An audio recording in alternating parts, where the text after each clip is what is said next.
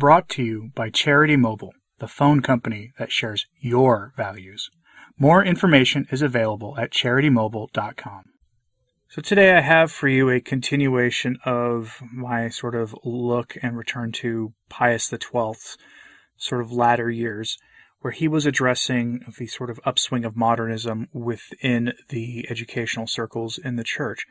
And he was really focused on the concept of situation ethics, how suddenly the hard and fast laws of the church can be tossed aside depending on the situation. Here he categorically rejects that notion, and he does so to an address of the meeting of World Federation of Catholic Young Women, given in April of 1952. He makes references to a document they gave him. I've never seen a copy of this document online. If anybody knows where to find it, feel free to just let me know in an email or something, and maybe I'll address it, although it's, according to him, 35 pages long, so I doubt I'll read that on the channel. But let me know what you think of this, and listen carefully, because this is a kind of a complicated talk, and he's giving this to the lay faithful, which almost makes me wonder about all of our collective sort of ability to understand complex concepts and how that's changed over the last 70 years. And I don't mean that as a dig at anybody. I had to actually focus on this when I was reading it too. So, but don't be intimidated by it. It's well worth your time. But enough from me. On to Pius XII. Soyez les bienvenus, 1952. Address to the participants in the World Federation of Catholic Young Women's meeting in April 18th of that year. The theme of the meeting. We welcome you, beloved daughters of the World Federation of Catholic Young Women. We greet you with the same pleasure, the same joy, and the same affection with which, given years ago, we received you at Castel Gandolfo on the occasion of the great international meeting of Catholic women. The impetus and the wise counsels given you by this meeting, as well as the words which we addressed to you on that occasion, have not remained without fruit. We know how you have worked in the meantime to realize the precise aims which were so clear to you. This is shown also by the printed memorandum which you presented to us when today's meeting was being prepared, The Faith of the Youth, the Problem of Our Time. Its 32 pages have all the weight of a large volume, and we have studied it with great attention, for it sums up and synthesizes the results of many different studies on the state of the faith among the Catholic youth of Europe. Its conclusions are most instructive. In our allocation of September of 1947, at which you were present, as well as in many other allocations before and since, we ourselves have treated of a whole series of questions which you have touched upon in these pages. Today we should like to take the occasion of this meeting to tell you what we think of a certain phenomenon, which is showing itself in some degree everywhere in the life of faith of Catholics, and which in a manner affects everyone, but especially youth and its educators, and which is referred to in several passages of your memorandum, especially when you say, confusing Christianity with a code of precepts and prohibitions, young people have the feeling that they are suffocating in this climate of the moral imperative, and it is not a small minority among those who cast off this cumbersome baggage. A new conception of the moral law. We could call this phenomenon a new conception of moral life, since there is in it a tendency which is clearly present in moral questions.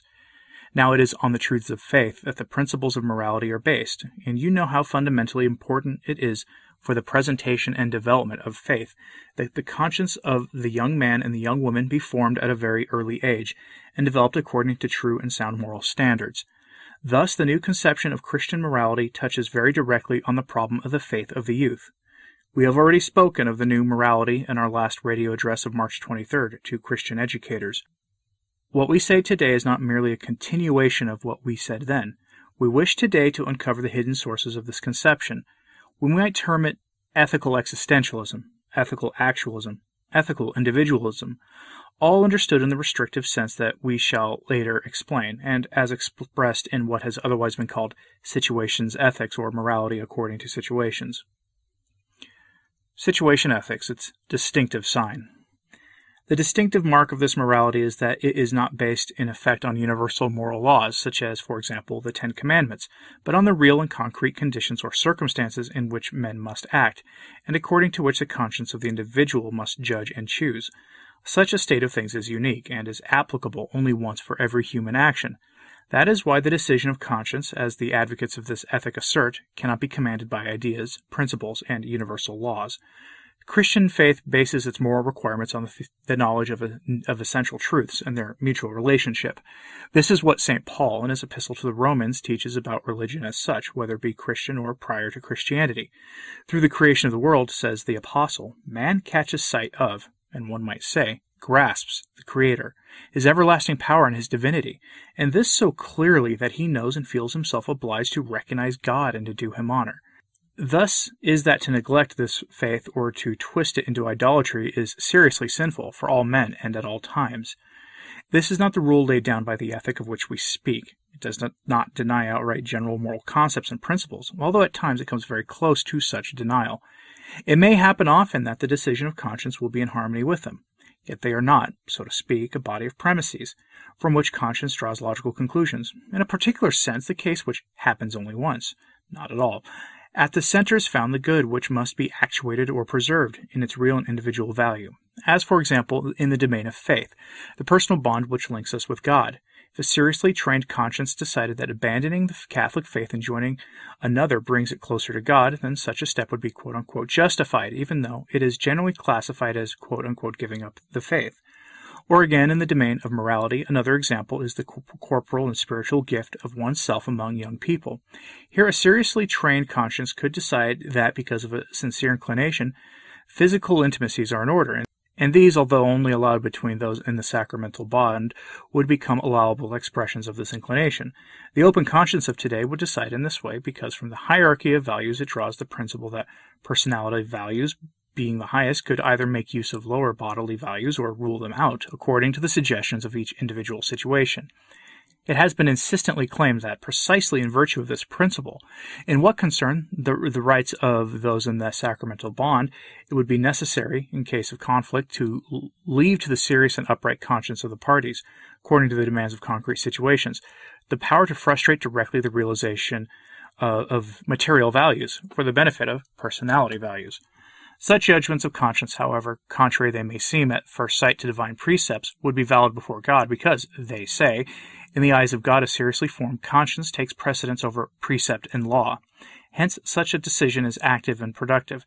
It is not passive and merely receptive of the decision of the law which God has written in the heart of each one, and still less of the decision of the Decalogue which the finger of God wrote on the tables of stone, making it a duty of human authority to promulgate and preserve it.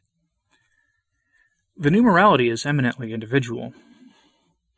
The new ethic, adapted to circumstances, says its authors, is eminently individual. In this determination of conscience, each individual finds himself in direct relationship with God, and decides before him, without the slightest trace of intervention by any law, any authority, any community, any faith. Here there is simply the I of man and the I of the personal God, not the God of the law, but the God of the Father, with whom man must unite himself in filial love. Viewed thus, the decision of conscience is a personal risk according to one's knowledge and evaluation, in all sincerity, before God. These two things, right intention and sincere response, are what God considers. He is not concerned with the action. Hence the answer may be to exchange the Catholic faith for other principles, to break the nuptial sacrament, to interrupt natural processes, to refuse obedience to competent authority in the family, the church, the state, and so forth. All this would be perfectly fitting for man's status as one who comes of age, and in the Christian order it would be in harmony with the relationship of sonship, which, according to the teaching of Christ, makes us pray to God as our Father. This personal view of things spares man the necessity of having to ask himself at every instant whether the decision to be taken corresponds to the paragraphs of the law or to the canons of abstract standards and rules. It preserves man from the hypocrisy of pharisaical fidelity to laws. It preserves him both from pathological scruples as well as from the flippancy or lack of conscience, because it puts the responsibility before God on the Christian personally. Thus speak those who preach the new morality. It is outside our theology and Catholic principles.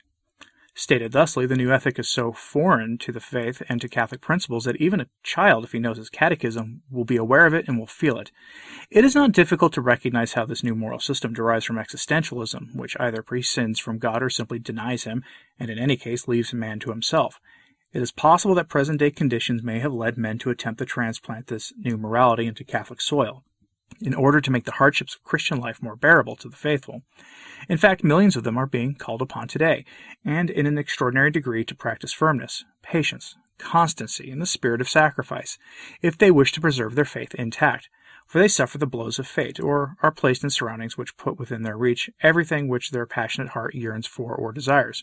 Such an attempt can never succeed. The fundamental obligations of the moral law. It will be asked how the moral law, which is universal, can be sufficient or even have a binding force in an individual case, which in the concrete is always unique and happens only once. It can be sufficient and binding, and it actually is because precisely by reason of its universality, the moral law includes necessarily and intentionally all particular cases in which its meaning is verified. In very many cases, it does so with such convincing logic that even the conscience of the faithful simply sees immediately and with all full certitude the decision to be taken.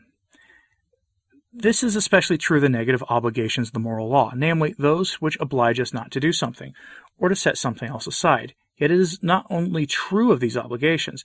The fundamental obligations of the Christian law, in the degree in which they are superior to those of the material, are based on the essence of the supernatural order established by the divine Redeemer.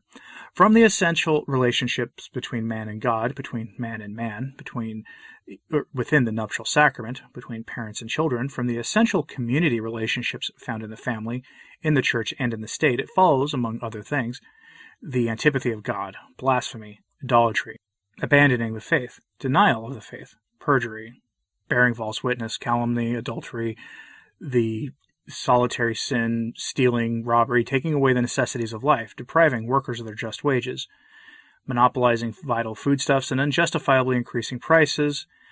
All this is gravely forbidden by the divine lawmaker. No examination is necessary. No matter what the situation of the individual may be, there is no other course open to him but to obey. For the rest, against situation ethics, we set up three considerations or maxims. The first, we grant that God wants, first and always, a right intention, but this is not enough. He also wants the good work. A second principle is that it is not permitted to do evil in order that the good may result. Now, this new ethic, perhaps without being aware of it, acts according to the principle that the ends justify the means. A Christian cannot be unaware of the fact that he must sacrifice everything, even himself, in order to save his soul. Of this we are reminded by all the martyrs. Martyrs are very numerous even in our time. The mother of the Maccabees, along with her sons, Saints Perpetua and Felicitas, Maria Goretti, and thousands of others, men and women, whom the Church venerates. Did they, in the face of the situation in which they found themselves, uselessly or even mistakenly incur the red crown? No, certainly not. And in their sacrifice, they are the most explicit witnesses to the truth against the new morality. The problem of the formation of conscience. Where there are no absolutely binding standards, independent of all circumstances or eventualities, the situation which happens only once demands, it is true, in its uniqueness, an attentive examination in order to decide which rules are to be applied and how. Catholic morality has always and extensively treated this problem of the formation of one's conscience with a preliminary examination of the circumstances of the case to be decided. The whole of its teaching offers a precious aid to the definite guidance of conscience, whether theoretical or practical. Let it suffice to mention two explanations of St. Thomas, still of value, on the cardinal virtue of prudence and the virtues connected with it.